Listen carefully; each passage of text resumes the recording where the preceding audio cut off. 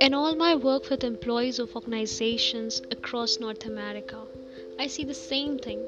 Too many people spend more time focusing on their weakness rather than developing their strengths. By concentrating on what they don't have, they neglect the talents they do have. The greatest people who have gone before us all had a simple strategy that ensured their success. They knew themselves. They made the time to reflect on their core abilities, those special qualities that made them unique, and spent the rest of their lives refining and expanding them. You see, we are all endowed with the capacity of genius. Perhaps you have just not taken the time to discover what your personal gifts are and then hone them to the level where you are considered brilliant. Are you using the best within you to its fullest capacity? If not, you are not only doing yourself a disservice, you are doing the world and all those within it who could benefit from your unique talents a disservice.